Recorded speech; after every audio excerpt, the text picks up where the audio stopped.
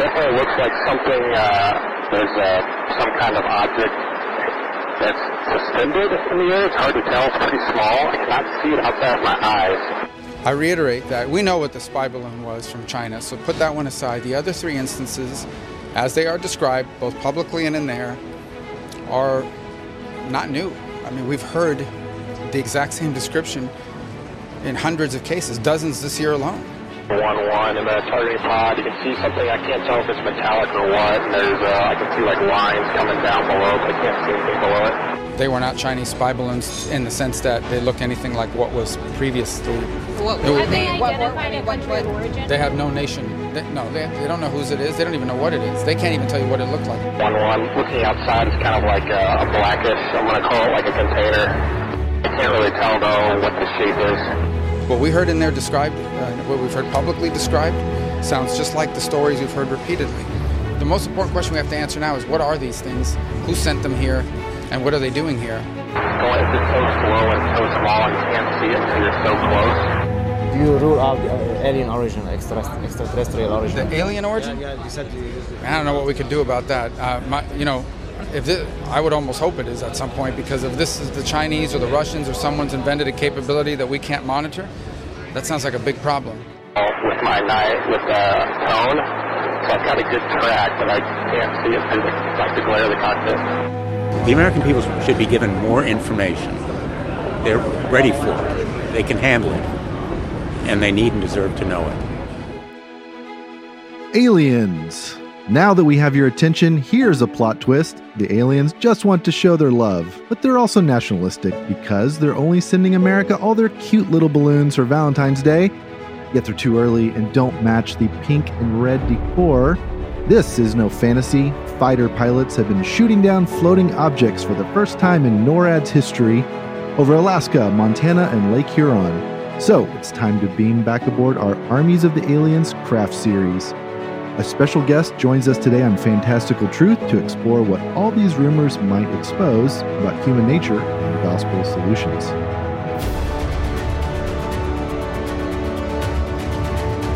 This is Fantastical Truth, the podcast from... Sorry. This is Fantastical Truth, the podcast from lorehaven.com, in which we explore strange legends and fantastical stories for God's glory. I'm E. Stephen Burnett, the publisher of Lorehaven and the co-author of The Pop Culture Parent, and I don't think I believe that these are extraterrestrials. And I'm Zachary Russell, and I just took a Dramamine because I get really airsick while flying, but don't worry, I'm just the co-pilot today, and this is episode 150, is the U.S. government covering up spy balloons or alien spaceships, and we're joined by special guest James R. Hannibal. Welcome, James. Oh, thank you for having me. I'm so excited to be here. James is our special, previously unannounced guest who just arrived via a portal riding airship because his newest book, Bear Knight, Book 2 in the Light Raider Academy series, just came out on Valentine's Day. So he is showing us some love as well. And believe it or not, if you look on the cover of that book, you may just find a spy balloon. We're going to find out more about that in just a moment. Hey, what a fun coincidence indeed. Of course, in God's providence, there are no coincidences, because the top sponsor for this episode is indeed that self-same book, Bear Knight, from Enclave Publishing. Darkness looms in the Dragonlands. War is brewing. New threats have emerged in Keledev. The Watchmen of Thousand Falls and the Windhold find goblin tunnels in the slopes of the mountain barrier that may hold many dangerous creatures. At the same time, scouting missions into the Dragonlands confirm that the dragons are building an army of tortured Eladoth villagers to destroy the liberated land. To protect Kara Orso, the young woman Connor and Lee rescued, the headmaster sends them to the second hall to face the intrigues of the assembly in her place. Far to the south, the two cadets learn of an old weapon designed to end the war between the dragons and the liberated land forever. To restore the honor of his family and renew the hope of his people, Connor believes he must find the weapon and use it to destroy the dragon leader. While Connor, Lee, and an assemblyman's daughter scour the Dragonlands for the weapon, Kara and Tyran are drawn north into the Forest of Horrors on a mission of their own to find and save one tortured man. To succeed, both parties must face their fears and lean on the peace and strength of the rescuer. This is book 2 of the Light Raider Academy series, now with bears, now with knights, and now with some air travel, as we've heard. You can find that book link in our show notes for episode 150, or go to lorehaven.com/podcast sponsors. From there, James and Zach, let's go to that concession stand. Now, Zach, you very humbly said you're the co-pilot for this episode, but we all know you are at the helm of this particular UFO. What kind of concessions do you have left over from Valentine's Day, possibly left by the aliens, possibly with some ingredients we don't want to know about? Yeah, well, I would say the first concession is that for you, our dear listener, by the time you're listening to this, some of what we're saying may be outdated, just because the news is changing very, very fast about this story. There's been a number of different balloons that have been spotted, shot down, different statements made. It's very much evolving. So please give us grace if we get things wrong. And also, because we're talking about fighter jets and things like that, this is not my specialty. That's why we've got an actual fighter jet pilot to join us today. So he's going to help provide some clarifying details about some of these events. You heard at the beginning some cockpit audio from these pilots, and yeah, I can barely even understand what they're saying, much less what a lot of it means, and a lot of acronyms and things like that to make sense of. So we'll do our best there. And, you know, this discussion is necessarily political in a sense, because we're talking about military, the government, the CIA, all the good stuff, all these different government agencies, Senate Intelligence Committees. We're going to try to do our best not to get partisan or anything like that, but there is a lot of debate, conflict, whatever, about what a lot of this means, a lot of different opinions, and we'll try not to get on, partisan attacks and stuff, but there is a lot of criticism people have had of the government's handling, the White House, the leadership, more the political leadership, and we are very pro-military here, so we're not here to talk bad about any pilots or anything like that, but it is kind of shocking that we had, for the first time, like I said, the first time in NORAD's history is what I believe, we've had airplanes shoot down things over the continental U.S. That is really interesting. I mean, it sounds like they did everything right. They kept everyone safe, but that is a new thing. And so it's interesting to talk about just from that angle. In terms of what I think, just putting my cards on the table, I honestly don't know what to think of what most of these things are. I think there's still some mystery to it, but maybe that's just more military secrecy, classified stuff. Do I think these are aliens? Well, probably not. But there's definitely an alien UAP angle to all this we'll get into. See our previous episodes for what we think about, could there even be aliens in the universe? What does that mean theologically? We've covered this many times. So if you click on our Armies of the Aliens, a little subheading there, if you're looking on the episode page, you can see our previous episodes about that. We're not going to cover all that ground, but it is interesting to think about some of the meanings from this episode, some of the implications, because you have people saying, well, this could be the most important discovery of mankind in history. So we're going to talk about what that means. Stephen, what concessions do you have for our in-flight snacks here? Oh, you beat me to the plug for the Armies of the Alien series. You've really taken the leadership on this one, Zach, and it's proven to be one of our most popular topics at Lorehaven. Definitely go back to those episodes. If we didn't talk about your favorite alien thing, or we didn't go into the theology of whether or not such sentient beings could exist in the Christian worldview, chances are we've already addressed that with our previous episodes with titles like How Do Christians Discern UFO Accounts in Light of Scripture? And Did God Create Aliens, and Would Jesus Need to Save Them? We talk about end times conspiracies. We talk about Congress disclosing stuff. I mean, some of these episodes are definitely anchored in the season in which we made them, but others we do try to keep more evergreen because this discussion has been going on for decades. Putting my cards on the table as well. I've established this in previous episodes that I don't believe that the Christian worldview can allow sentient, morally responsible aliens who can sin and repent and or would need a savior of some kind. I just don't think that fits with the scripture's emphasis on planet Earth as the main stage of God's gospel redemption narrative through the gospel of Jesus Christ. Jesus is forever established as a human being, and humans alone are the only sentient creatures who reflect God's image back to him. It just messes with too much if you try to get into that stuff.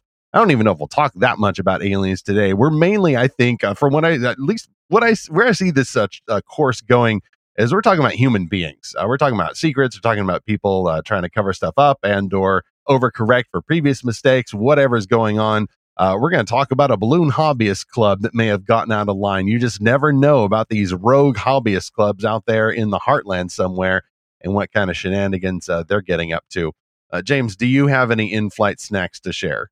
Just a couple. I've got the concession of you're going to hear me say some technical things possibly today, just because of my background and experience. I promise that nothing I'm going to say is classified. It just may sound a little more technical than you're used to, or something that's not well known, because it's just part of fighter pilot speak or pilot speak in general, radar type operations. But it's not. I promise that I'll not say anything classified. I've been called out by reviewers and commentators before. And no offense, but my military friends and I are laughing at you when you come in and throw the he just gave away the store. No, I promise I won't do that. My other concession is if you did see my comment on the actual Valentine's Day podcast with my due to the focus on Christian romance. That was our last episode about romance. Yes. I'm sure I stepped on some toes there, but just expressing my hopes that not all of Christian fiction can be about a boy meets girl. So there you go. Those are my snacks for the day.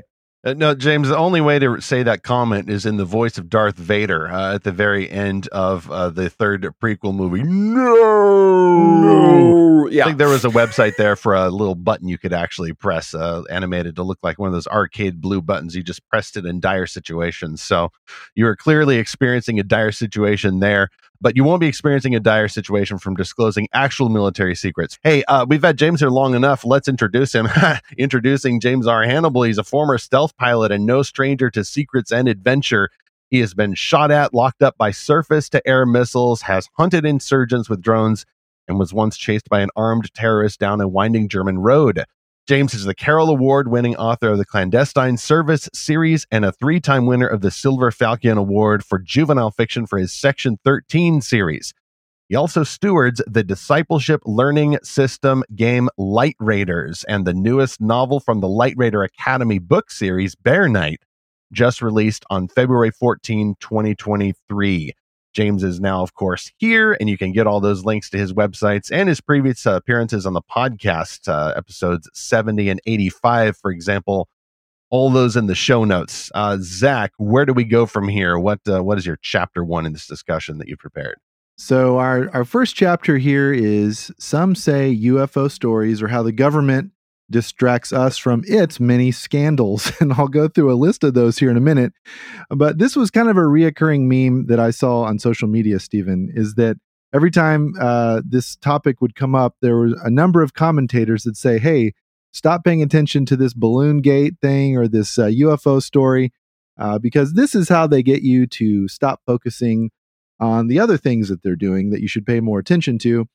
This is kind of my father-in-law's stance. He would say, whenever there's a weird story like this in the news, I go to congress.gov and see what they are voting on today, like what they are spending money on that I don't support. And, I call my congressman or whatever to voice my concern about that rather than whatever this fantastical story is.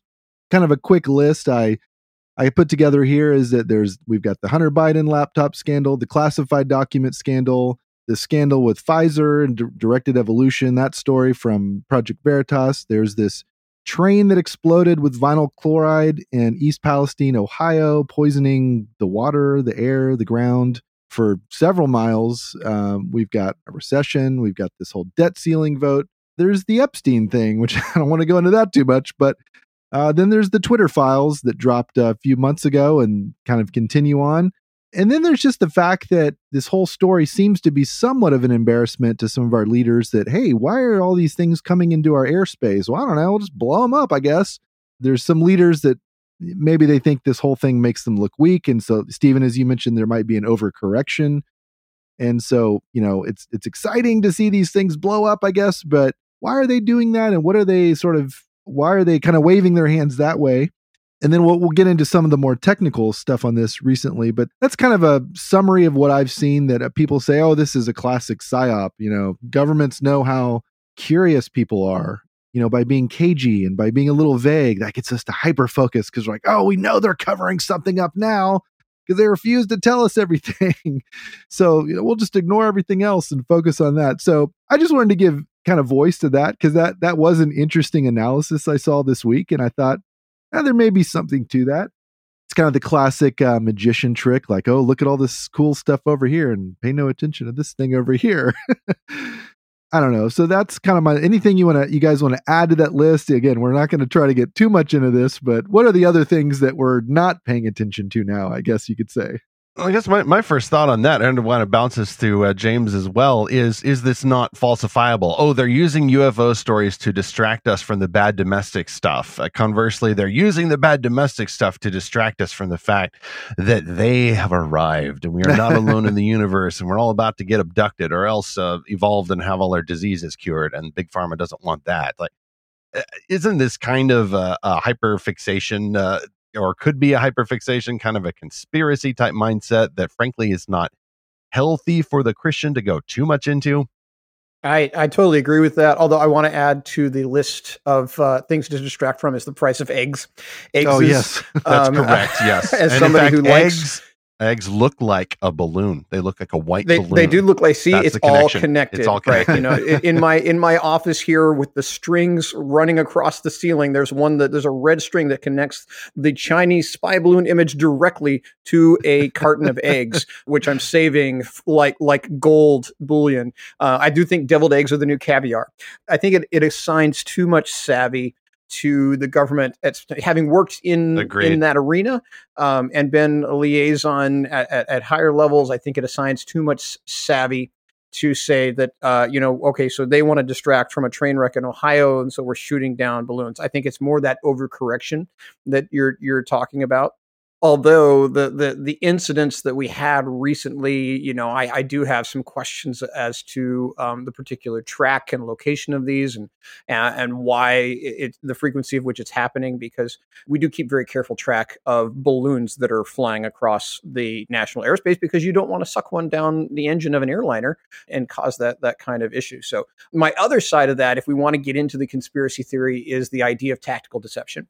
So my theory on UFOs, most UFOs are just optical illusion and things that we don't understand. Like there's a very famous one in Phoenix, and there's video online and of these floating lights seeming to do different things. And what they are target illumination flares sent out for an exercise, because the F-16s and the A-10s and the train out there in Arizona, it was just a nice clear night, and you had these various target illumination flares flying over an exercise battlefield that were doing weird things. In fact, my one kill is a target illumination flare that they let me shoot down with a Sidewinder.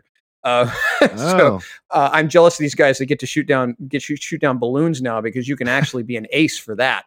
Frank Luke Jr., the first ace, 5 balloons, World War II. Somebody check my facts on that. I'm pulling that deep out of deep memory. But tactical deception. So the other side of that of UFOs is the idea that you create a situation that somebody's going to absolutely, if you have to move an object that is of classified nature, and you think it's going to be within view of public domain, which is everywhere now because of drones and everything else and cell phone cameras, then you know what? Have that gorilla driving the semi truck or the flatbed with the object under the tarp, the strangely saucer shaped object under the tarp, and so that when people talk about, there was a UFO, the government has it, they were driving it from Roswell to DC, and there was a gorilla driving the truck, so then they sound absolutely crazy. So maybe there's a little bit of that going on. That's actually one of my favorite little things to do when we go on a road trip with my kids, is when I see a flatbed truck with a big tarp, I said, oh, there's the government saucer that they're trying to keep from us. They don't want you to know about it. It's a fun game. And now my kids have picked up on that. Every time we see that kind of thing, they're like, oh, there it is again.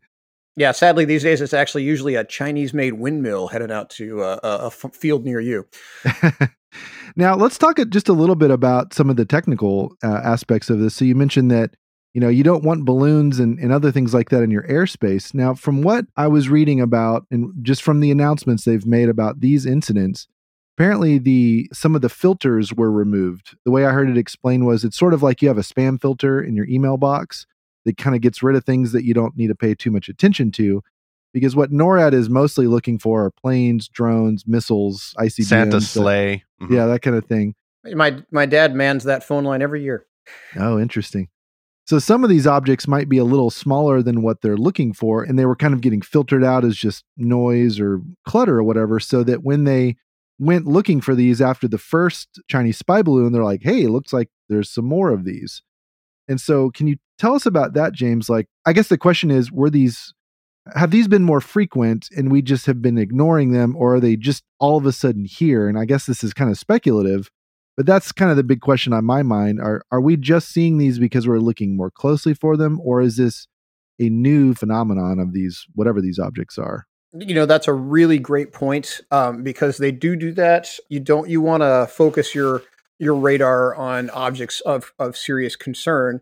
And, having seen the dirigible floating around, I mean, that wasn't the Chinese spy balloon, just wasn't a balloon. It was a dirigible. It was an airship, steerable, floating around, taking pictures or whatever it was doing, whatever sensor package it had on there, collecting intelligence and transmitting it most likely immediately back to its host.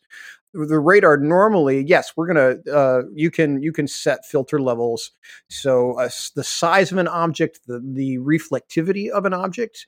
Does it have a metal skin? Is it rubber, whatever it's made of? You don't want a giant flock of birds gumming up your radar screen and launching F-22s to stop the ducks from migrating from Canada to, Michigan or wherever they're going. So yes, they put on those filters. And so if they have, and that's a very good possibility that the three later objects were balloons. If they're a hobbyist balloon, that's a real problem.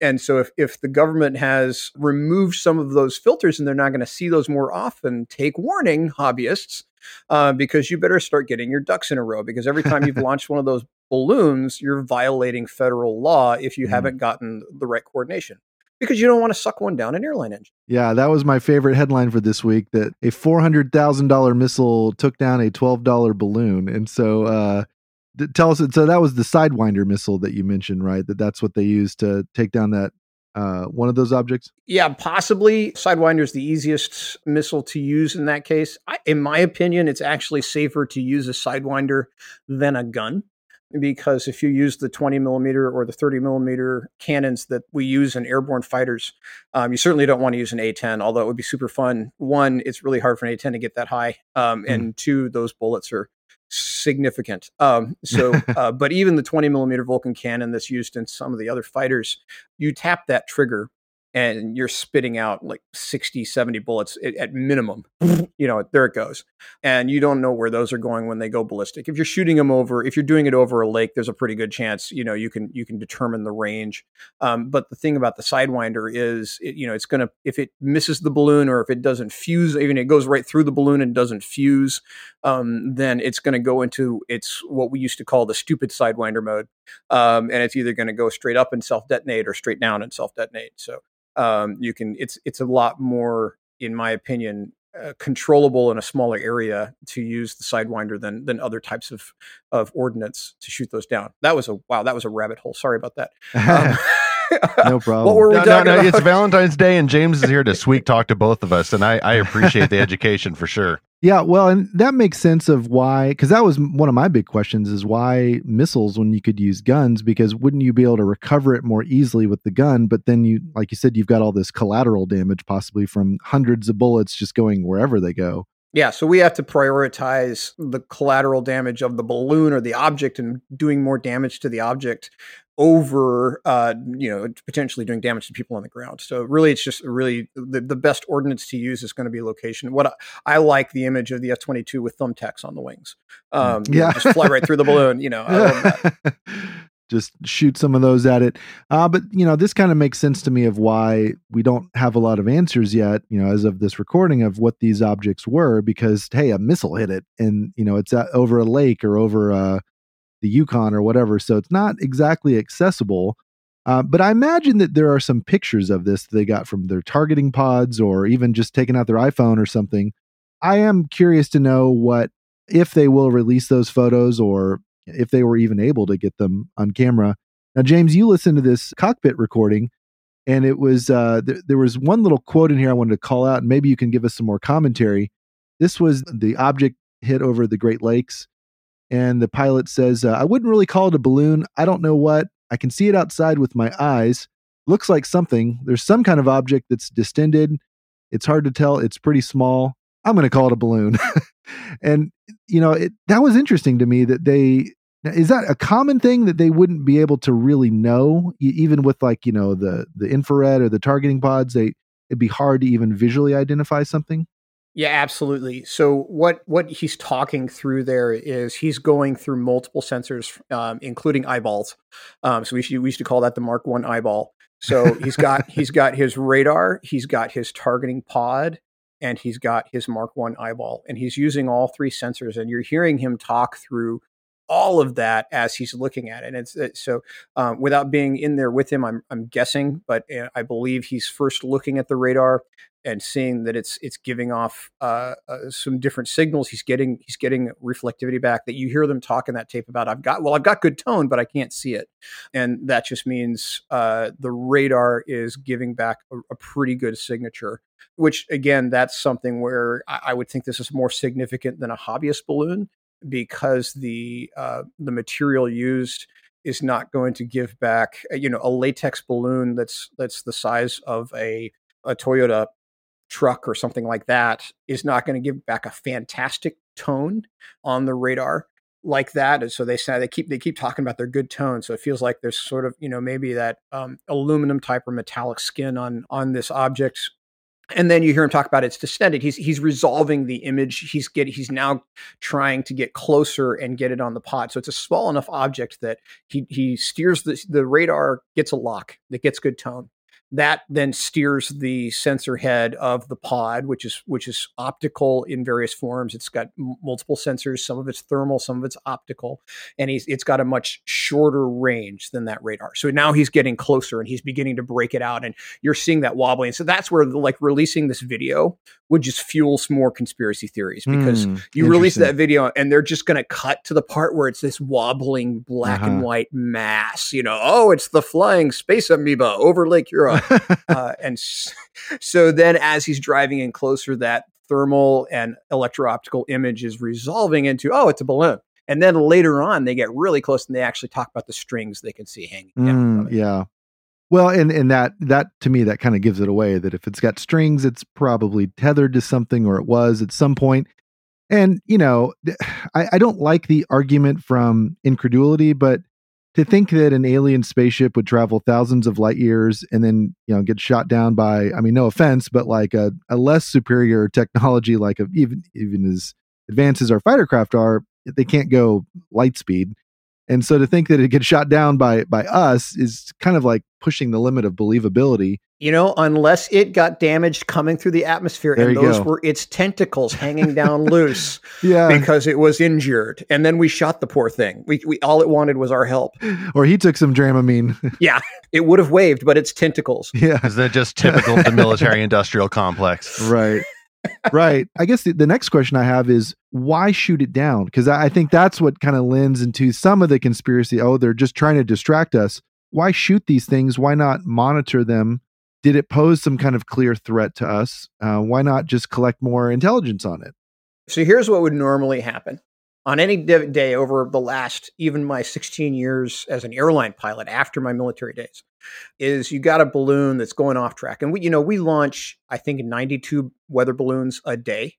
I can't remember if it's 92 a day or 92 twice. I know we launch the balloons twice a day, and it might actually be 92 twice a day.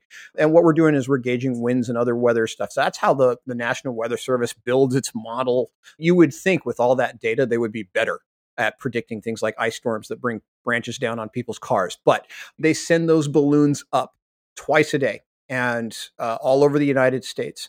And occasionally those weather balloons are going a different place than expected. And they're sending back telemetry, they're sending back tracking data, and they're communicating with the air traffic control and ATC, and they'll say, hey, you've got a weather balloon that's coming through the airspace, turn to this heading. And so, when you've got a balloon coming that's riding the winds at, 60, 70, 80 miles an hour as it's climbing, and you just turn an airplane 10 degrees and then it passes. And really is the problem to the airline pilot is, well, ATC does such a good job of steering us out of the way, even with small corrections. We never even get to see it.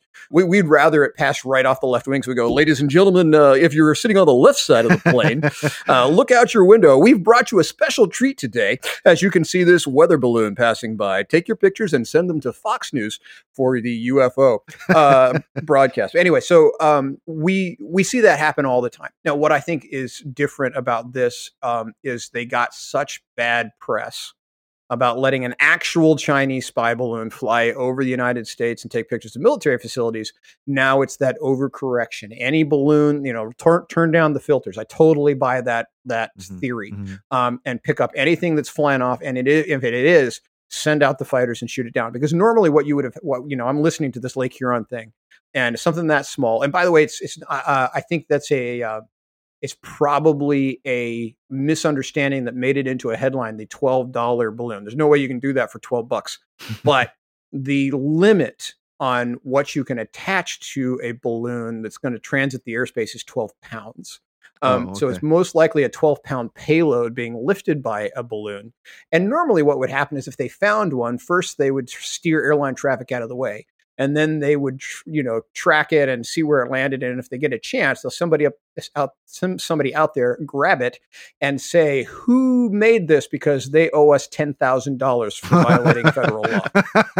That's the fine, $10,000 per violation. And if they want to make a big federal case about it, they'll give you a violation for every airspace, every center that it transited. Yikes. So you might wind up with a giant like $90,000 bill. So, hey, you hobbyists who are bragging about your balloons getting shot down, wait till the FAA comes knocking on your door. So just to clarify, the one thing that is beyond question here is that it's absolutely the first object was a Chinese spy balloon. Yes, it's a meme. Yes, it's a joke, but it actually was a Chinese spy balloon. Really, more of the cover-up type allegations that we've heard are about whether or when the U.S. government knew about it. The last thing I heard was that they actually knew where it had been launched offshore in China somewhere. The only uncertainty there then is whether it was sent to Alaska by way of the continental U.S. through Canada by accident or by intention. So just to clarify, like that is beyond conspiracy, that it was a Chinese spy balloon. It was a spying up there. And on John Michael Gaudier's Event Horizon podcast, he just had a data scientist on, and we can link to this, who says he's tracked the other objects also to China. And so it's very possible that these were all launched at the same time. Well, there's some theories about they could have been launched a little closer to us, but he said he's tracked a couple other ones from China. And so he thinks at least one of these objects that they shot down were also from China. And that kind of makes sense. Like they're just throwing everything at once. They don't know what's gonna work or not. And this whole strategy goes back actually all the way to World War II. The Japanese military launched these explosive balloons at the continental U.S. and they would try to hit certain targets, but they can't really control them. These did make landfall a few times and did actually hurt or even kill people. Interesting thing at that time was, because we were at war, the U.S. government did not want to acknowledge whether or when these things hit, because then that would let the Japanese military know, oh, here, this one hit here, so just do it again, basically, or just turn it a little bit this way to hit this airbase or whatever. There's a whole interesting history to that. That's where there is a sense of, okay, I can understand if these were all part of a campaign of spying, or maybe more nefarious things, like there's talk about one of these jamming signals from one of our planes. Maybe these are electromagnetic attack devices. Maybe they're not physical attack devices, but maybe they're causing some problems for our airmen or for our bases. These flew over our missile silos apparently. So I can understand a little bit of secrecy, absolutely, from the government not wanting to say, hey, China, here are all the sites that you hit, and here's all the damage you did. Like, we don't want to let them know that. Yeah, it's called battle damage assessment, and we do it when we launch munitions and things, and then we don't comment on it for that exact reason. We don't want to. We don't want to steer the. If you think in World War II terms or World War I terms, we don't want to help steer the enemy artillery to a better spot. And so that's absolutely true. I think, and I talked about the hobbyists and things and actual weather balloons that we track. But I will say, we talked offline about this. I agree that, and I agree with that data analyst's perspective, and I would not be surprised at all that his data tracks these things back to China, because I think they know that, like any other system, we filter that stuff down. And so they're seeing, I think this is a test. I think they're poking, they're seeing what they can get away with. So yes, we know the first one was a Chinese spy balloon. It was higher altitude. It was a bigger item, and it was collecting, it was steerable, it was a dirigible. But those smaller balloons very much so could be part of a similar or part of the same program and test, where they're sending them over to test out our responses, to see if we even notice. The audio from the Lake Huron incident talks about it's the size, the balloon, the pilot estimates that it's the size of a four-wheeler. One of the things that we have a problem with in visual, when we take visual contact of items in the air, we commonly undersize them. So, from my experience, working and training in air-to-air combat and things like that, we tend to think things are smaller than they actually are. For instance, we had a problem with that. And when you're doing practice dogfighting, we started attaching pods that could see how far apart the airplanes were. And we had a 500-foot minimum or 300-foot minimum, depending on the type of training you're doing, where we couldn't get any closer to that than that when we're dogfighting. And what we found was most guys were getting within 150 feet of each other, which is twice as close as the lowest minimum we had, because we were undersizing. That F-16 should be this size in my eyeball at 300 feet. Well, it turns out it's actually at 150 feet, so it's much bigger. So we're thinking the same thing about this balloon. So this guy is assuming it's the size of a four-wheeler, I think is what it sounds like he says on the radio. It might actually be much larger, which is carrying something larger than a 12-pound payload. And again, those balloons are designed to go all the way up past the airspace and pop, and then the payload falls to the earth on a parachute. That's how the package is put together for any of these science projects. Instead, you've got one that's hovering at 20,000 feet or hovering at 40,000 feet. That's a different kind of object. So I totally would believe that that's part of a Chinese program. Folks, you're not going to get this stuff in that Tom Cruise movie that was so popular last year. So I want to circle back to, we need to get to chapter 2 in a little bit and talk about, whether there are other threats beyond the terrestrial ones. But I do want to talk about the terrestrial ones. And that leads me back to Zach's comment earlier about supporting the military. I actually have to caveat that. For me, it depends on the military. There's some militaries out there that I'm not too fond of, and there's a few of them overseas. No bigotry here. It's simply a matter of appropriate, God-given national interest. I like my home. Generally, all flaws excluded. I do like my country, and there's some other countries I'm not too fond of. Now, James, you wrote a book about a decade ago, not a fantasy set in the world of Light Raiders, but a military spy thriller. There's a series you wrote starting with Shadowcatcher. So you've actually spent some time on a mission in China with the guys from the troop. Trying to get our prisoner out of there, and there's some explosions, and there's some stealth tech and some fun kind of techno thriller, military thriller type stuff there. Do you want to even talk about like what is going on in China? Not to blame anybody if we have any Chinese listeners. Like what is the Chinese government like? What are they trying to do right now? Just a quick thought on that. Wow! So you have a shift in China right now toward hardliners, and so Xi ousted essentially the leader of the party, and so he went from he's now the leader of the party and the president, and so he has an overarching, a much more powerful role, and he's a hardliner, and so he's going to be hawkish. He's going to be taking bigger risks in the South China Sea. He's going to be taking bigger risks with things like this, and pushing the boundaries, because the philosophy of the hardline of the party is that they should run the world. I mean, they've made no bones about that. Yeah, this is worldview stuff, the internal folks. Speeches. Yeah, absolutely. So, and that's when I did Shadowcatcher, and I spent time in China in fiction. We'll just be we'll be very clear about that. Yes, exactly. I spend time on Mars. Yeah, yeah. I did a lot of research for that book. Did some unclassified. Also saw some unclassified stuff from way back in the Cold War, where we were faking UFOs because the Russians really wanted to be the first to make make contact with aliens, and so we were messing with them, and so that makes it appearance. Trolling the Russians, I love it. Yeah, absolutely. But anyway, so I think it's part of a new hardline China, and you're going to see more of these type of incidents.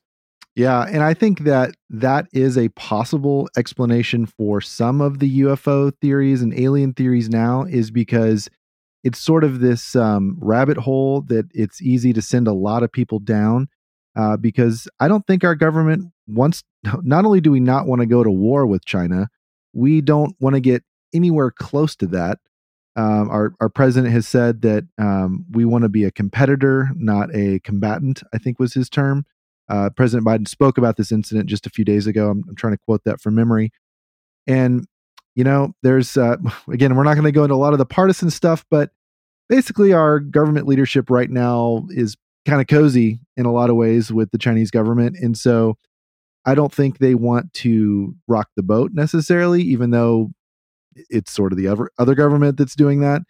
But, look, these are very dangerous times, right? These are all, World War III is still hanging over everyone's head with other recent events happening in the world. And so I think that the kind of the alien angle is a way to sort of get the focus off of the international conflict that is very likely to happen, or at least it feels like it's likely to happen.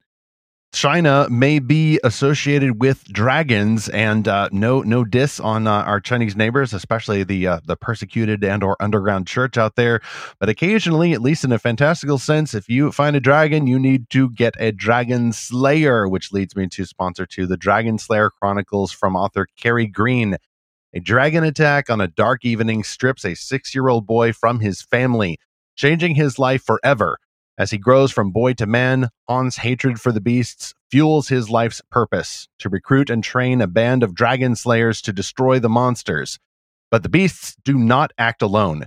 Their evil masters, adherents of an ancient ancestral cult, have taken blood oaths that together they and their dragons will dominate all the lands. Han's epic battle against the dragon masters and their ferocious monsters will test his courage, require unimaginable sacrifices, and cause him to question the justice and wisdom of his creator. The Dragon Slayer Chronicles is a 3-part Christian speculative fantasy series by pastor, podcaster, and author Kerry Green. Explore more at dragonslayerbook.com or get all the links and cover images at lorehaven.com/podcast sponsors, or the basic links in our show notes for episode 150.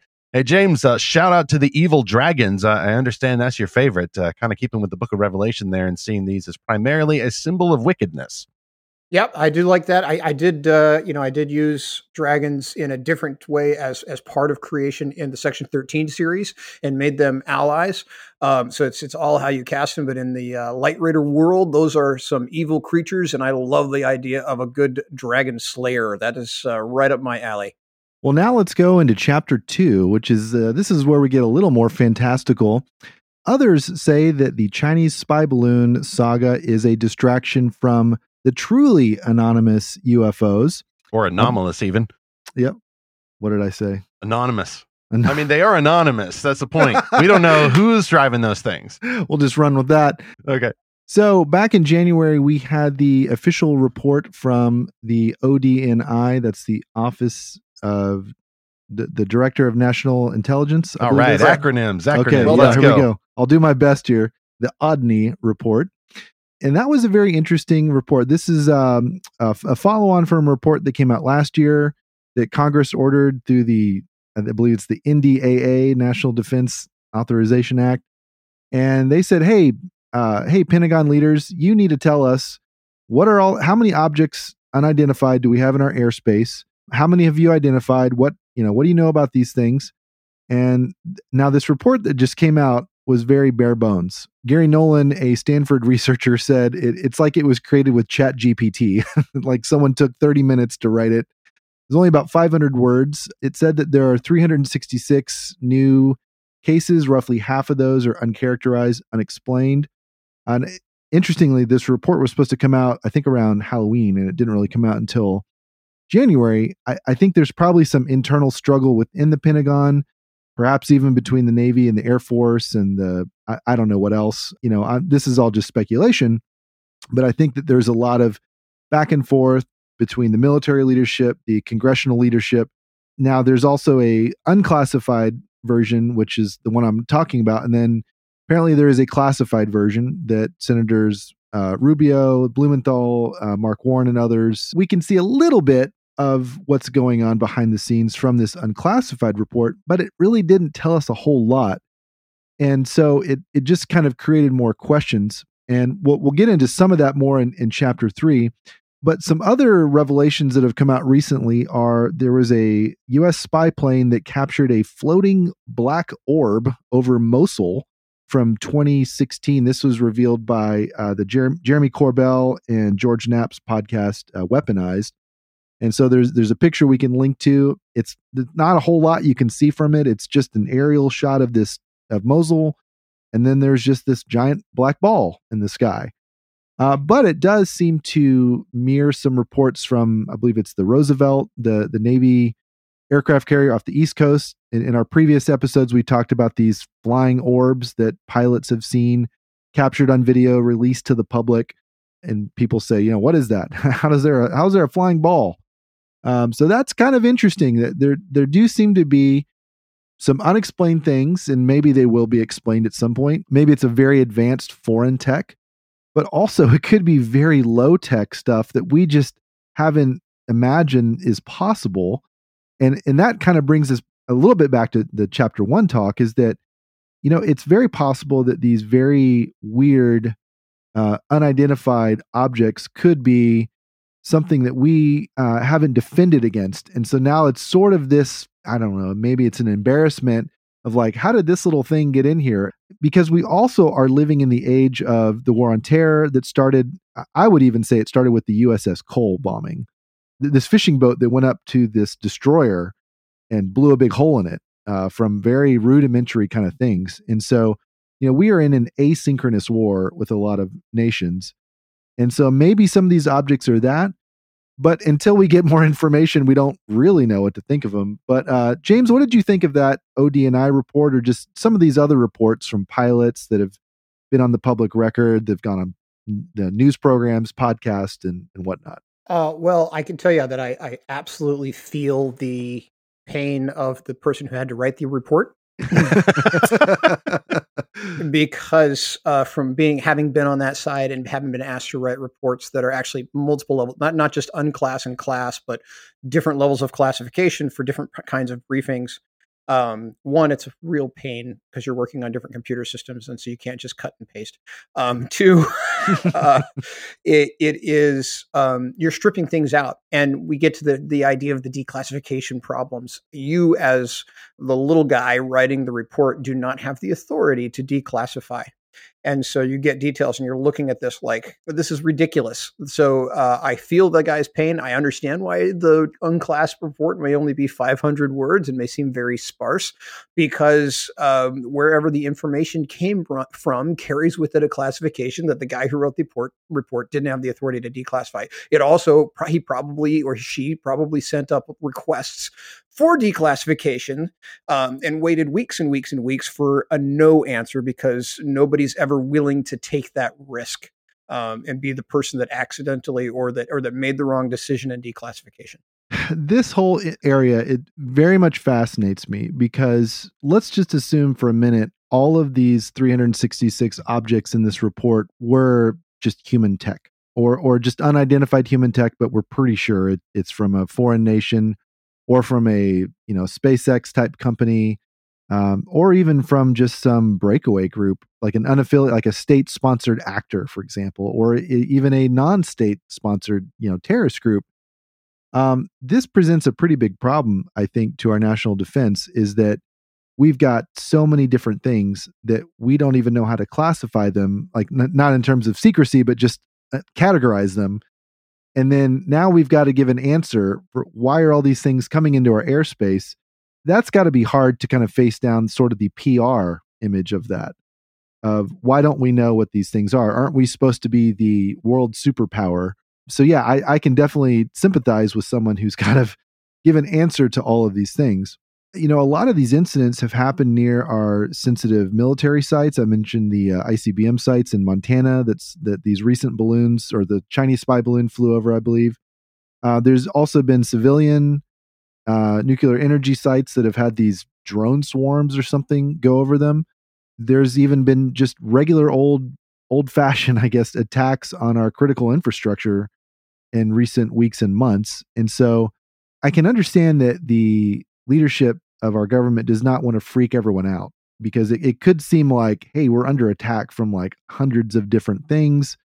I'm sure they're caught in a pickle, but some of these more extraordinary objects are also what interests me, because does this mean that another nation has gained technology that we can't match? I mean, that's kind of interesting. That's kind of concerning, of course. But I think that there's sort of a human bias that goes on here, right? One kind of bias is there's no way that any military could outmatch us. I mean, we outspend everyone, like, I don't know what the factor is, 1,000 to 1 or something, 100 to 1. So how in the world could any foreign nation make something more advanced than us? Therefore, it has to be aliens. Like, it couldn't be human tech. And Marco Rubio, I think, made a joke about this. He's like, I'd almost rather it be aliens than the Russians or the Chinese, because hey, maybe the aliens come in peace, but we know that these other countries don't. But I think that does belie some of this human bias that I don't know about extraterrestrials, but I know that Putin or Xi, they don't have our best interests in mind. And I'd really hate to think that they have this kind of technology. And so that is the factor that interests me, that there's some part of us that would like to believe in aliens for very pragmatic purposes. But I think on the flip side, there is a sense that, well, there certainly couldn't be aliens, so therefore it must have a human explanation. Stephen, you talked about this a little bit earlier, that if you start from that position that theologically aliens can't exist, therefore these aren't alien, then I think you are going to go looking for a human explanation. For me, I'm just uncertain of what to think. I'm more open theologically to aliens, but I'm not so sure about these incidents, whether that's alien or maybe it's something more supernatural. That could be one explanation, but yeah, there's a third option there. Yeah. Which is angels and demons. There you go. That is true. So I'm going to ask you about that in a moment, because I do believe, and I might get into this more in chapter 3, I do believe there's a spiritual component here, but I think it starts with the desires of the human heart, which is fallen in sin and exists in a state of rebellion against God apart from the spiritual resurrection of Jesus Christ. We want to find our spiritual buzz somewhere. And there's kind of this Black Forest effect that you get from fairy tales that then gets transformed into a more sci-fi setting, given the desert and military installation context. But I may have just given away what I was going to say in chapter 3. But yeah, Zach and James, my thoughts are, and I've articulated this in previous episodes, that at least at a distance, not having any firsthand experience with any of this, my impulse is to go with the human explanation, even if it's a fantastical human explanation. Zach, you mentioned, this theory of the secret billionaire with an island, the Bond villain who's sending out some kind of high-tech balloons or anti-gravity ships or something. I mean, if you want your fantastical buzz to explain these things, you don't need to leave Earth and go out to some, non-carbon based life form that for some reason takes some interest in us and therefore makes us special. And then you also get that haunting sense of the numinous that everybody wants to have, again, because we are spiritual creatures and yet also very human creatures. So we're going to make stuff up. And to me, this whole issue is most interesting because of what it reveals about human nature, not so much alien nature. And I'm fascinated by the topic, but I think it's more interesting than to talk about what people are going to make of this, particularly, James, when people are using these to draw closer to some sort of vague spiritual religion rather than Jesus Christ. I want to, and of course I'm a tech guy, so I want to talk about the tech that you mentioned. So you said we spend more on military development than everybody else, but where, you have to also look at the power of the dollar that we're spending to our own contractors versus the power of the Chinese was yuan to the people that are manufacturing stuff over there. And so we may be spending more, but that doesn't mean that we're outpacing another country technologically. Also, you never know when somebody's cracking the nut in a different way that is better. How much did we spend on the pen that would write in space? This is the classic example, right? How much money did we spend on the pen that would write in space while the Russians used a pencil?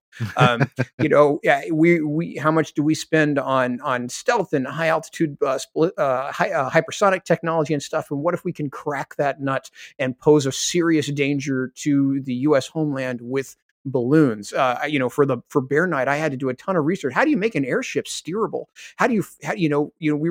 We wanted to create the storm watchers who are doing surveillance in these balloons, and the storm riders who are igniting storm portals to fly into the Dragonlands in these balloons. But we also had to make the balloons, sort of navigable. And there's a lot of work that goes into a low tech solution when you're talking about a fantasy world that's got sort of an 11th, 12th century feel to it. How do you make that work? So are the Chinese or someone else finding a low-tech solution that can pose a higher threat to America? And that's something really easy, really kind of fun for me in the weeds kind of stuff to look at. Yeah, it is interesting too to even think about, are these even objects, like physical objects? I mean, it seems to be if they're getting a radar return on them. But, there have been reports that have talked about holographic technology where they can use lasers to create plasma and then make it kind of shoot around at these kind of impossible speeds. Well, maybe that could explain some of these truly fantastical anomalous objects that seem to defy physics. Maybe it's not a physical object. Now, I would say that there really is no hard data in the sense of there's not something in a museum that all of us can go look at and say, this is definitely extraterrestrial technology or something. There are definitely videos, there's infrared recordings, there's things we've talked about before. There's tons of anecdotal stories and I guess I could say amateur video of things. It is hard to know what to think of some of that when you really can't see it for yourself and test it and verify it or falsify it. There are some interesting patterns from all of these anomalous stories that do sort of sit and kind of gnaw at me and think, well, okay, is it possible that there is some other form of technology that is here? Could it be a remote controlled drone from another species or something? Then we get very quickly into some of the theological implications of that. But also something I've been thinking about lately is when Elijah was taken up into heaven, it says there was a chariot that looked like it was on fire that took him. Okay. So it wasn't simply an angel flying through the air, but it was an angel in a vehicle. And when Elisha prayed for his servant to be able to see the angel armies, he saw equipment that they had. He saw vehicles that they had. So, okay, that gets me to think, what did that look like, first of all? Did it actually look like a chariot with wheels? Or was that just his best word to describe something really anomalous? Yes, because the flannel graph told me so. It was an actual chariot on the flannel graph. Exactly. Yeah. So are we seeing those kinds of things on our radars, infrareds, night vision? Do we just have increased capability to see things in the spiritual world that are entering into the human world? Because one thing that does seem to be common with all of these incidents is these very anomalous UAPs is they don't seem to actually interfere with us. As in, there has been no equivalent of the USS Cole bombing from a UFO. Okay, there has been at least that declassified or that we know of. There's been reports in 2019 of some of these objects harassing the USS Russell in the Pacific over a period of a few days. But again, they didn't destroy anything. They were just there and then they were gone. So there is sort of this like almost prime directive element, like non-interference in a sense. And so that's actually what leads me to think that these are from the supernatural world, because God, we know, God has ultimate control over angels and demons. Because when Satan wants to go wreck up Job's life, he's restrained by God's permission over that. And there are certain parameters and limitations that God puts over the demonic world. Could there be sort of that similar boundary around flying alien and demonic chariots that we're seeing? Because they always seem to zip away. They don't stick around and land on the White House lawn or anything. They try to stay, they seem evasive. So to me, that theory kind of works. But again, that's assuming that these are actually fantastical craft. I think there's a really good argument for that, but it's just really hard to know because we don't have a lot of technical information really. Yeah, we get more to the spiritual field here. I guess my question then would be, why would angelic crafts decloak or slip beyond the surly spiritual world into the physical plane? I mean, in the scripture, you get angelic appearances always for a very clear purpose, notwithstanding any missionary anecdotes, special situations going on in the mission field. There's always a very clear gospel narrative purpose for those kinds of visitations. So, yeah, well, let's talk about the difference between an angelic visitation or the angel of God versus a demonic. Okay, so and those boundaries and constraints that Zach was talking about.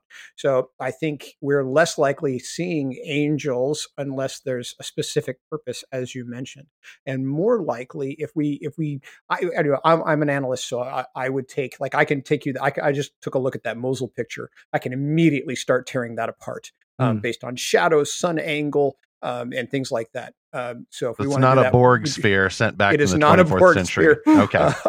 That could be a drop Close of call. oil falling out of the prop of the UAV. Yeah. But let's look at the other side of it, is those demons that are fallen and are constrained. And Ephesians 2, says, "And you were dead in your trespasses and sins, in which you previously walked according to the ways of this world, according to the ruler of the power of the air." Some translations say this air, the spirit now working in the disobedient. And so we're specifically calling out spiritual powers that are prince and ruler of this air or this world. And so are they constrained in this world, and are our sensors growing to a level where we're able to pick up some of that activity that's in this world? Are we going beyond the History Channel, Ancient Aliens, where we're looking at ancient drawings or locations that are found, artifacts that are found deep in Mexico or at a low level in India that seem to imply some sort of otherworldly creatures? And is that an effect of demon in the world at that time? And now we are seeing it on sensors that way. Like I said, 90 to 99% of the things I can tear apart just on looking at the image. But at that 1 or 0.1% or whatever it is that something that we've found where we're actually seeing increased, or is it increased demonic activity in this world? So yeah. I have a theory about this one that I want to build on from previous episodes, and I'm going to use the language of Dune, actually, a science fiction novel in which there is a secret society called the Bene Gesserit, who have been planting messianic legends on planets over the generations for many, many years. In order to bring to fruition this idea that they have that there's going to be some sort of prophesied savior who will unite people and wage jihad, and it gets complicated. I would wager, and it's always a difficult and probably dangerous to start a sentence with, if I were the devil, I would. But if I were the devil, I would do something similar over the generations, not because the devil can predict the future. I don't think he can. God alone is master over time and can bring to possibility any of the prophecies that he gives. But if I were the devil and I was at least wicked smart and was trying to approximate something like that, I would seed these false ideas into any culture, anywhere, anytime, using the spare parts found around the house.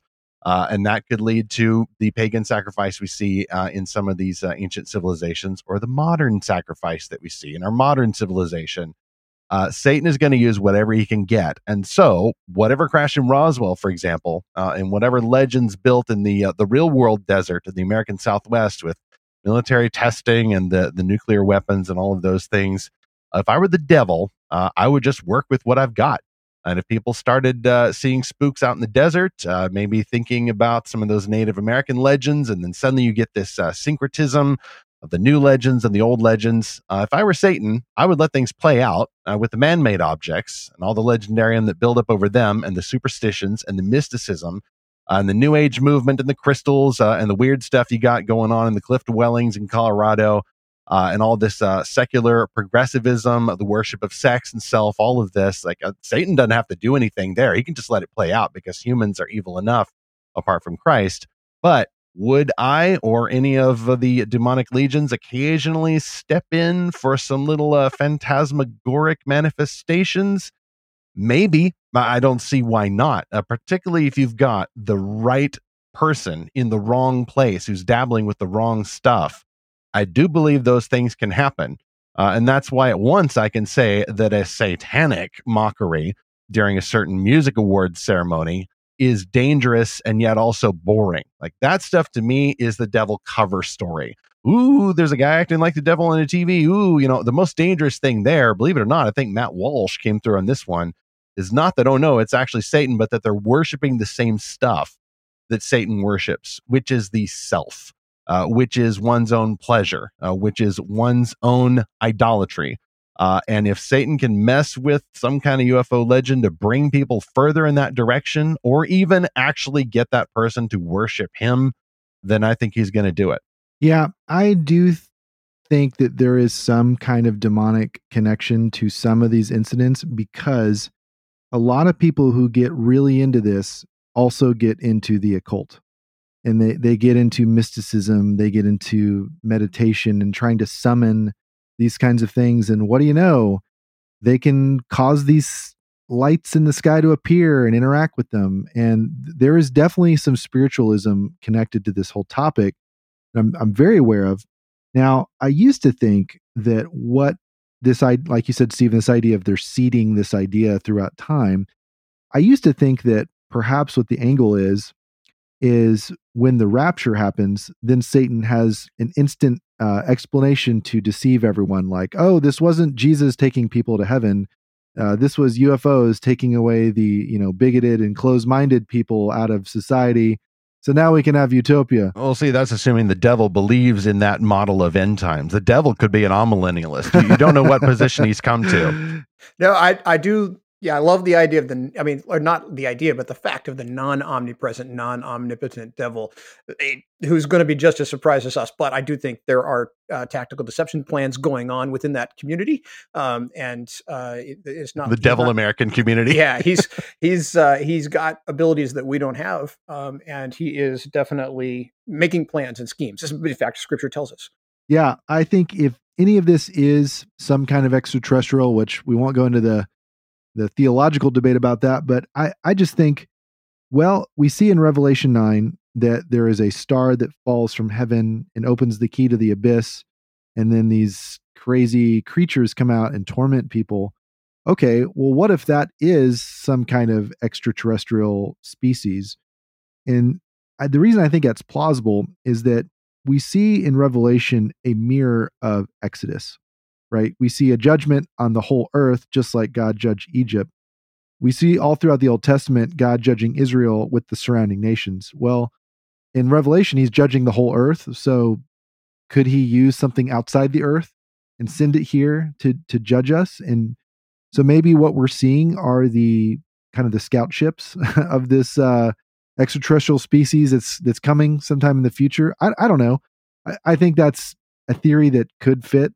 But again, there's really no way of falsifying that or verifying that. So I don't think about it too much other than trying to keep open to some different possibilities. I don't want to go down any rabbit holes, but there's an interesting attitude among the UFO Twitter folks, which is this has been going on for a long time. This has been going on since 1947 or 45 or whatever date you want to pick.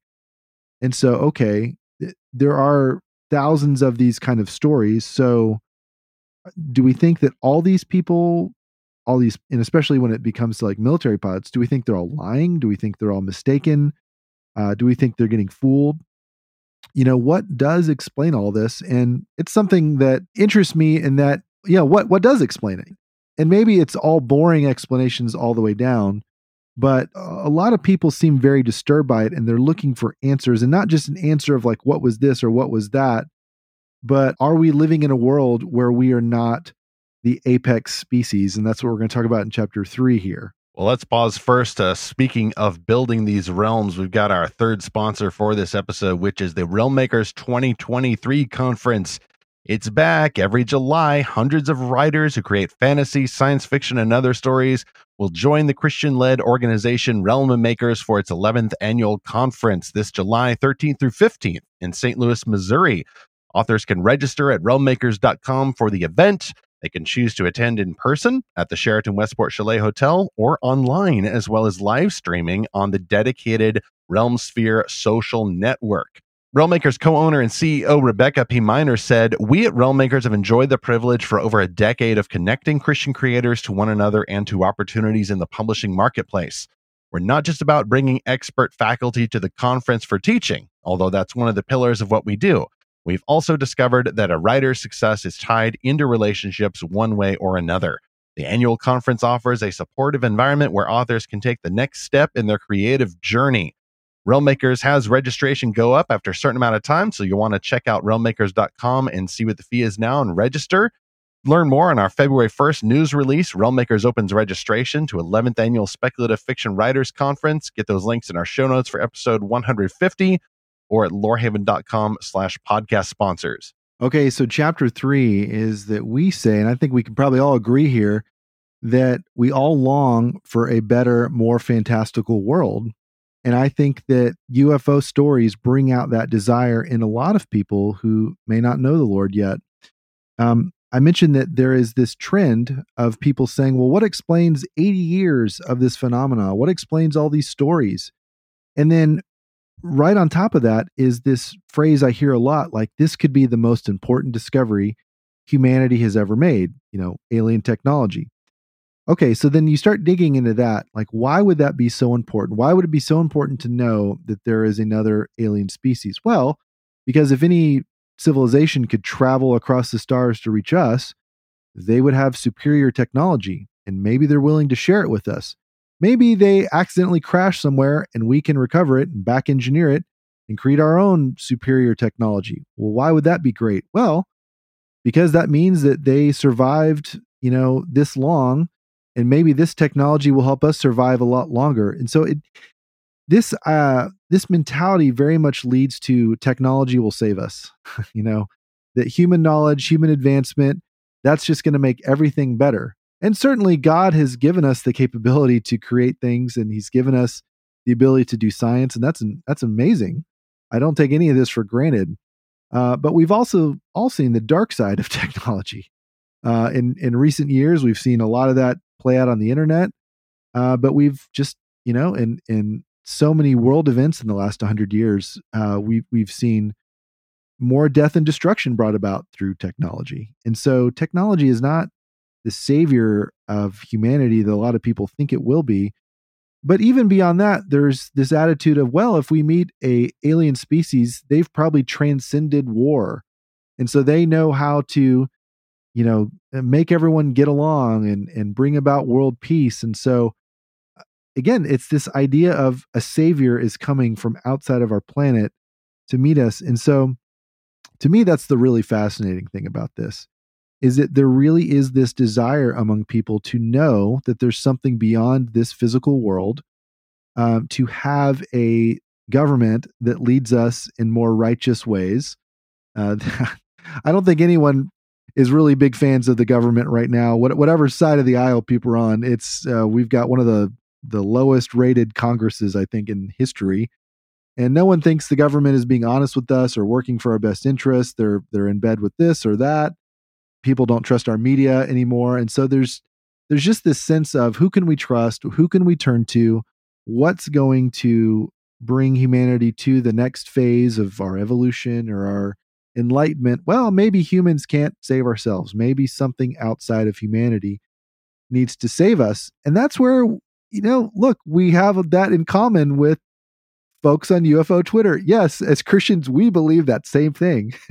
We just don't think it's going to be an extraterrestrial species. We think that someone has already visited us here from quite literally another dimension, taken on human flesh and told us the way of true salvation. And so But the interesting thing in all this is that there is sort of this acknowledgement that we all share that humans are not, I mentioned before, humans are not the apex species in the universe, that there are things more powerful than humans. I would absolutely agree with that. Not everything is here for our best interest. And, we have to find the one who is here for our best interest. I think that's the important caveat there. We were talking in the last chapter about the temptations of this sense of the numinous that people have that will lead them then into pursuit of vague spirituality, almost always reinforcing the self rather than challenges to oneself from outside, which leads to the theory I have, what if the aliens show up and they say, hey, y'all, you need to stop it with the fornication. Like, you need to embrace your human nature. You need to embrace based tradition and marriage. James, how do you feel about the risks then of people getting into this stuff, which is why we always try to carefully control the subject of fantastical truth, versus the awakening that it can bring in some people of this sense of the eternal, but that in sin people will suppress and then go off in a direction that could lead them into some greater dangers? So, that is absolutely a danger for me. So, I mean, let's boil it down to people are in need of a savior. And we were designed that way to be part of God's story. We're also told, thou shalt not put any other gods before me. So for me, being a tech guy, tech is the god of this age that people are seeking. They are putting their whole, Elon Musk is putting his all his eggs in the basket of sending the human race beyond this planet for expansion, and the digital singularity of AI, so that you can put your brain into a computer and live forever. They're seeking to create their own eternal life through technology and making that their savior. We already have hope and peace in Christ and knowledge of our eternity. And so there's the two sides that you mentioned. One is it's the risk of that, making that your God. And that is just as valid of making that your God as it is worshiping Baal. The other side of it is letting people come to an understanding of their eternity. And that's a side that I like to argue on the scientific side, is my physics background and things like that. One of the problems that folks have with Christianity is their inability to wrap a human temporal mind around eternity. And so they lean on theories like the Big Bang, very, very flawed theories like the Big Bang theory and inflationary cosmology that seem to give some sort of temporal explanation. But when you carry the math and when you carry those theories back to the origin, eternity is still there. Whether you believe in God or you believe in the Big Bang, you have to acknowledge that eternity is a fact. One way or the other, eternity is. And so then you have to decide, would you rather believe in a loving God who's in control of that eternity and is offering you that eternal life, or a cold, unfeeling universe that has, for whatever reason, always existed, either in the form of its current form or a pre-singularity term, talking about the cosmology singularity, in a pre-singularity form? Either way, in the theory is eternity. So, which one are you going to grab a hold of? And I think we have that argument to say, look, no matter who you are, atheist or Christian, you have to acknowledge the fact of eternity. Now, how are you going to deal with it? Mm-hmm, mm-hmm. Yeah, and I think one of the other dangers of this whole phenomenon is this desire to create a mythology around it. So I mentioned that a lot of people say, hey, this has been going on not just for the last year or two, but the last 80 years. Well, then there's people that come along and say, this has been happening since the Mesopotamian era, since ancient times. And, these beings have been here before us, and we are, kind of their slaves or something. And but they may lead us to enlightenment. There's good ones and bad ones. And the fascinating thing to me is that this French UFO researcher, Jacques Vallée, has said there is a deceptiveness to this phenomenon. And he has said that there is a supernatural, almost poltergeist dimension to it. And I'm like, okay, so we're on the same page here, that this is probably not just nuts and bolts kind of technology. There is some other aspect to this. And there are a lot of weird things that go along with a lot of these stories. And so it is dangerous to try to fit all these into some kind of meta story. But I think that's our natural impulse. We want to create meaning. We want to make connections. We don't like uncertainty. But then the problem is you're trying to gobble up all of these different worldviews and ancient or new mythologies to try to create a consistent picture of the cosmos. And that is a form of idolatry. Like you're creating something that explains why we're here, where we're going, what the meaning of life is. But hey, as Ken Ham famously said to Bill Nye, there is a book that answers all of this that's been around for thousands of years and by the way has a ton of archaeological support, unlike a lot of these stories. But I think it really comes down to, do we want there to be a God or not? Do we want someone who is in control? James, you said, do you want there to be a God in control? Well, I think a lot of people don't. I think the impulse is to not want God to be in control, to have a God that we can control. Yeah, lack of accountability. We want to be the God. That's a good point. I hadn't thought of that. Well, you see as well the difference between the cover-ups that we're talking about. And this doesn't mean, the U.S. government is covering up aliens or even necessarily spy balloons. There's been a lot of revelation going on, lowercase r, revelation there. Or you could even see revelations. There's a spy balloon program. You can shrink the radar, that you can have the radar focus on smaller objects and then shoot at those with some overpriced military ordnance.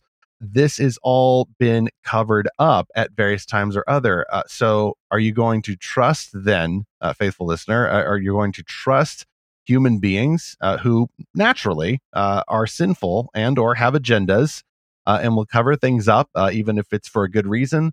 Or are we going to trust the God, your creator, who is self-revealing? Now, God does have things that he keeps to himself. The Trinity is a mystery. The incarnation is a mystery, but we are told that this is how God is. And in the case of the incarnation, this is what God has chosen to do. He has anchored himself in human history. He's not just out there in the stars somewhere or off in a government office trying to figure out how to write a report without exposing some secrets. God will reveal himself, has revealed himself in Jesus Christ. He has endorsed human nature. He's not some tentacle creature. This is humanity that is at the center of God's gospel plan, because Christ, the ultimate human, is now in Christian belief locked in as a human being, fully God, fully human. That's frankly what I'm going to trust, is Jesus Christ, the God-man, the hypostatic union we were talking about in our Chosen episode. I'm going to be a speciesist, folks. I'm not going to look to some inhuman creature for salvation. I look to the human being who is also God, my Savior, Jesus Christ, who's revealed himself and who doesn't cover up secrets. So whom then will you serve? Western man and any other man. My Savior is Jesus Christ, not E.T. Yeah, well, isn't Scripture sufficient? Isn't Scripture fantastical enough in what we see in that story? And it's our story and his relationship with us, without trying to stretch outside and add additional, stuff. We talk about in Genesis. We talk about. I'm trying to remember the scripture that all of creation groaned, and we're talking about the fall of Adam. It's specific to us, and so then you have to begin to add semantics to Scripture in order to make it reach outside that. So in that spirit, I'm going to break down something that Zach mentioned earlier about all of across. You go back to Mesopotamia, and you see we see common. All these people have had these experiences. Well, yes, we have a commonality of experience because we have a commonality of physics in the created world. What does light look like when it's unconstrained? A source of light that is unconstrained and has no boundaries is going to come out in a sphere. That's just the physics of the universe we live in. When you begin to blur your source of how you're looking at that sphere, I guarantee you can go out at night and look at a street lamp and find a UFO, a flying saucer shape. If you get teared up, or if you stayed up too late, or if you blur your eyelashes just a little bit. And guess what? When you build a sensor that acts a little bit like an advanced human eye, like a thermal sensor on a pod on an F-16, and you're out of range and this pod hasn't focused in yet, you get a distended suspended object that has that same sphere with pieces coming out on the sides look that is a flying saucer. So why do people across time had the same experiences? Because we experience the physics of the world and how light comes to our eyes in the same way. So let's look at the fantastic world and the universe that was created for us, and then look at what Scripture tells us about the amazing things that God has done within that universe before we go outside looking for extraterrestrials. And then let's look at perhaps the prince of the air, the prince of this air, capitalizing on the groupthink and mania that we create around that common experience to further deceive us. I think that's a terrific point. And for those too who've listened to this or other Armies of the Aliens episode, this is a continuing principle that I really want to push here, is the problems of then going to the Bible, which is God's revelation about the gospel of Jesus Christ to save sinners and redeem the world, and also avenge himself against the unrighteous. Like, that's the central theme of the Bible. If you go to the Bible looking for anything else, you're probably going to find it. Like, you can go to Daniel 10 and then get this brief allusion by an angelic warrior to some sort of combat against the Prince of Persia. In the Bible, actual Bible, that is an Easter egg. Like, ooh, there's some woo-woo out there. There's something going on with the angels and demons. But the angel-demon conflicts are not the heart of the story. God's salvation in Jesus Christ of human sinners is the heart of the story. Don't go to the Bible expecting to get some spare parts for your extraterrestrial conspiracy theory. Go to the Bible and submit yourself to God's revelation and God's purpose for writing it, and believe in Jesus Christ, not in ET. Well, and I think the ultimate mystery that people are frustrated that is being covered up is sort of the meaning of life and really the meaning of pain.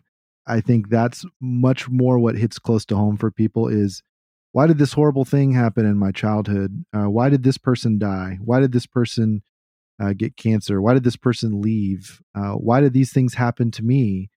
Those are the questions that everyone has and the answers that everyone wants.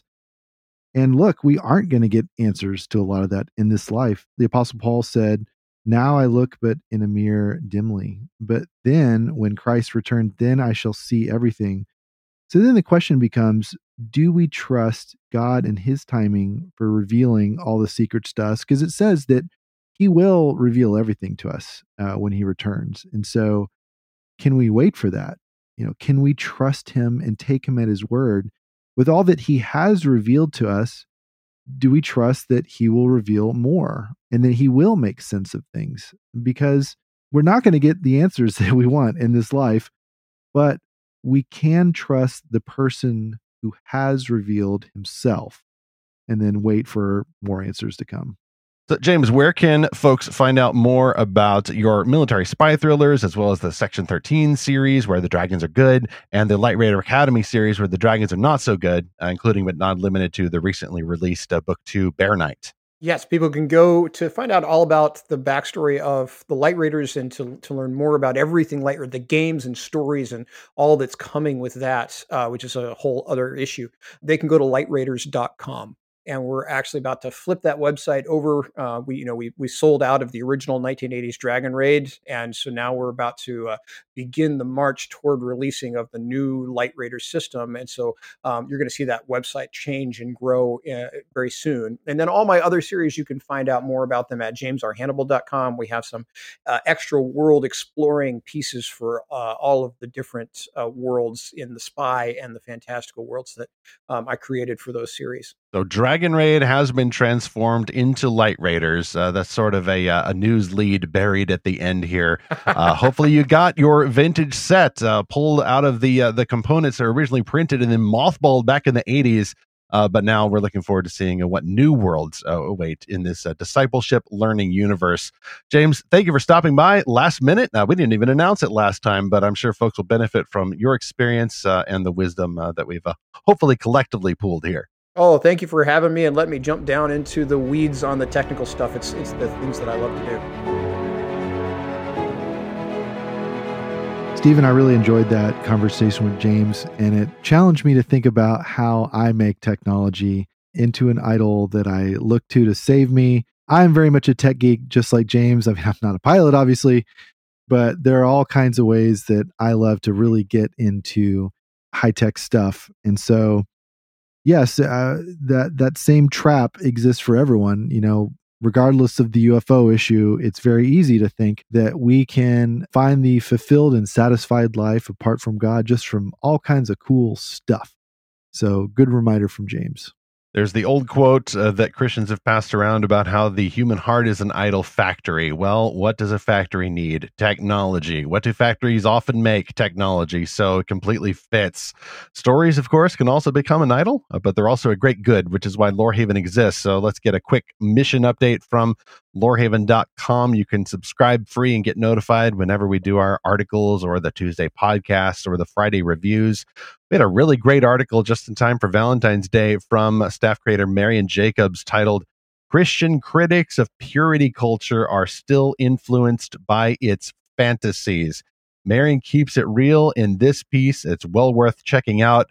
And it kind of deconstructing the deconstructors, who want to push back against some ways that previous generations of Christians, legalists, for example, have gotten this whole purity thing wrong. But then people end up creating other fantasies to fight the fantasies, and we want to foreground everything in the reality of God's word. Over in the sci-fi section, we just did a review of an upcoming novel of the debut science fiction from Candace Cade called Enhance. There's genetic tampering and social credit systems in this book, plus at least one motorcycle on the cover. A really great story we reviewed there. It's not even coming out till next month, but we got an early copy. You just heard from James Hannibal, and we're going to review his book as well, Bear Night, already released. That's coming up this Friday after the release of this podcast. And we're working on some other stuff behind the scenes at Lorehaven, some kind of big stuff. I might go so far as to promise that. Just another way to get more in-depth content from our fantastical creators. Well, we would love to hear from you, our listener, about this episode, the UFO topic, whatever you want to chat with us about. So send us a note to podcast@lorehaven.com or comment on one of these articles we'll have linked to in the show notes. And now let's go over to the comm station to see the messages we've already received from intergalactic destinations. We have a message from Brian Stansel, who wrote to us about our episode on the TV series The Chosen. And Brian says, quote, "With types and shadows, these things that give similar shapes and forms are not the thing itself that casts a shadow. As long as the series points back to the truth, this should not be so harshly judged because it is not the thing itself. For the Chosen series, we must admit that even though it may have fictional elements, it is at least an attempt to look through the glass back towards the object that is worth taking a closer look at." End quote. And Brian, thank you so much for that message you sent. We had a lot of other great things to say. And that's exactly how I feel about this series, is that what this TV show does best is really make you curious to go jump in your Bible and go, where did that come from? Why are they talking about this? Is this accurate? Oh, wow, it really is. And this really made me think about this in a new way. It's in the best way that a commentary does, or a painting, or a song, is that it points you back to the source material, to the truth, not just the shadow and the type, as you said, Brian. One of my favorite elements that they even do in the show is when a disciple is writing things down, like Matthew or John. And it's like, oh, this is kind of fun. It's sort of like behind the scenes of how the Bible got written. But we just enjoyed that in our family with episode 3 of season 3, when Jesus goes to the synagogue and reads from Isaiah 61, and he stops right there in the middle of the verse. And he kind of calls a shot. He says, hey, let me know if I leave anything out. And they're like, yeah, why didn't you talk about God's judgment on his enemies? You talk about all this freedom from oppression and mercy, but what about judgment? So that really got them upset, and it got us thinking about that. Wow, maybe that's really why they tried to stone him, and that's kind of what led to that emotional impulse of like, we got to get rid of these Roman oppressors who are marginalizing us. And that led to a great conversation we had in our family of, well, what does it mean when Jesus said all of that? Like, who was he freeing from prison? Who was he freeing from oppression? And how exactly was he ending oppression? Because he didn't come there as a political messiah to get rid of the Romans. He didn't bring about this perfect, honestly, social justice kind of vision of the world. He came to free us from spiritual bondage. And yes, he did heal people physically, and he definitely made a difference in the physical world. But ultimately our oppression is from the devil because he holds us a slave through our fear of death. And that is the ultimate freedom that Jesus gives us. So anyway, that led to a great Bible study afterwards. And I thought, this is what the show does best. It points us to the Word. Zach, you ain't seen nothing yet. I know you and your family are still catching up on the season 3 progress. Once you hit that the finale episode, I'll just say be prepared to do a unit study on both Psalm 77 as well as 1 Peter 1. So jumping back and jumping forward. The showrunners know the place of Jesus' ministry in not only Old Testament history, but whatever is to come in the future.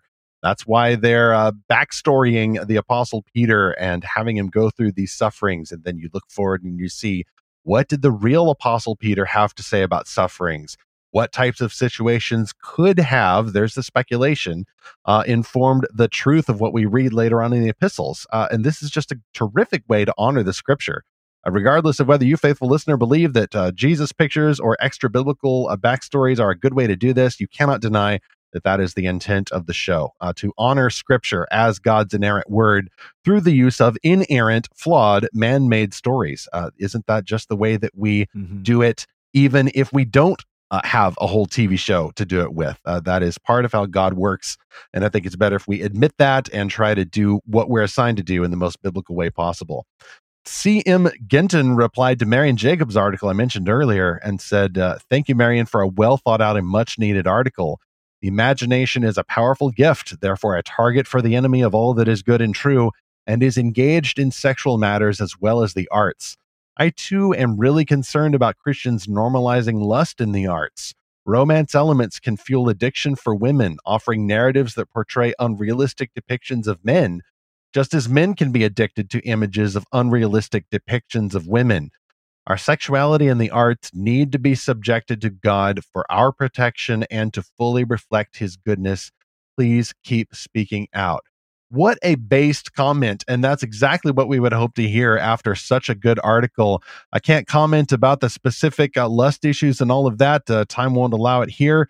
But I do think that this actually is the same topic we were talking about earlier, Zach, this gift of imagination. And frankly, some of the hazards that Christians have of denying this gift. Let's just pretend we don't have an imagination. Let's just talk about preaching. Let's just talk about words and logic and principles and didactic ideas. This is inhuman. We are also creatures of flesh. I don't mean sinful flesh. I mean material flesh. God has given us good gifts like imagination and romantic desire. We were talking about that in our last episode. And without understanding the place that these gifts have in God's world and in our lives, we're going to turn them into idols. And denying that we have these gifts is just one way to suppress something good. And therefore, people don't have any knowledge about it.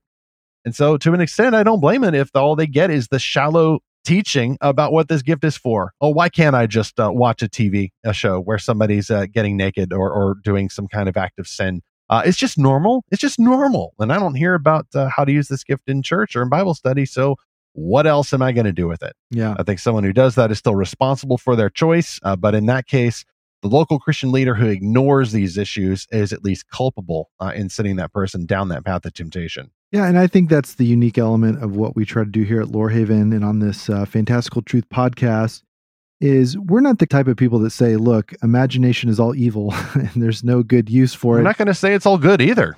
Right. Mm-hmm. Yeah, we are going to draw both of those boundaries and say there are good uses and bad uses of imagination. We mostly want to talk about the good uses through our celebration of excellent fiction, but we are going to point to the dark places that your imagination can go to. And, frankly, I get worried about the Christian influencers that remove all prohibitions of imagination and say, oh, all imagination is good.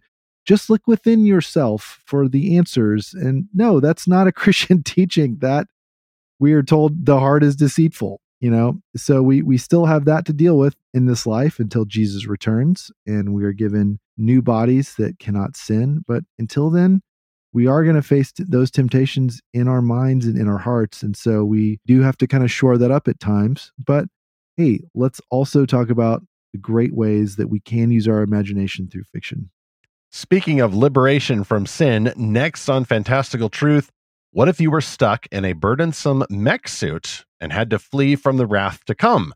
If this sounds familiar, it's probably because you know the classic story of Pilgrim's Progress. We've talked about that in a previous episode in a version by Zachary Bartels, but this other version of Pilgrim's Progress has a mech suit. It also has robots, space marines, and talking platypuses.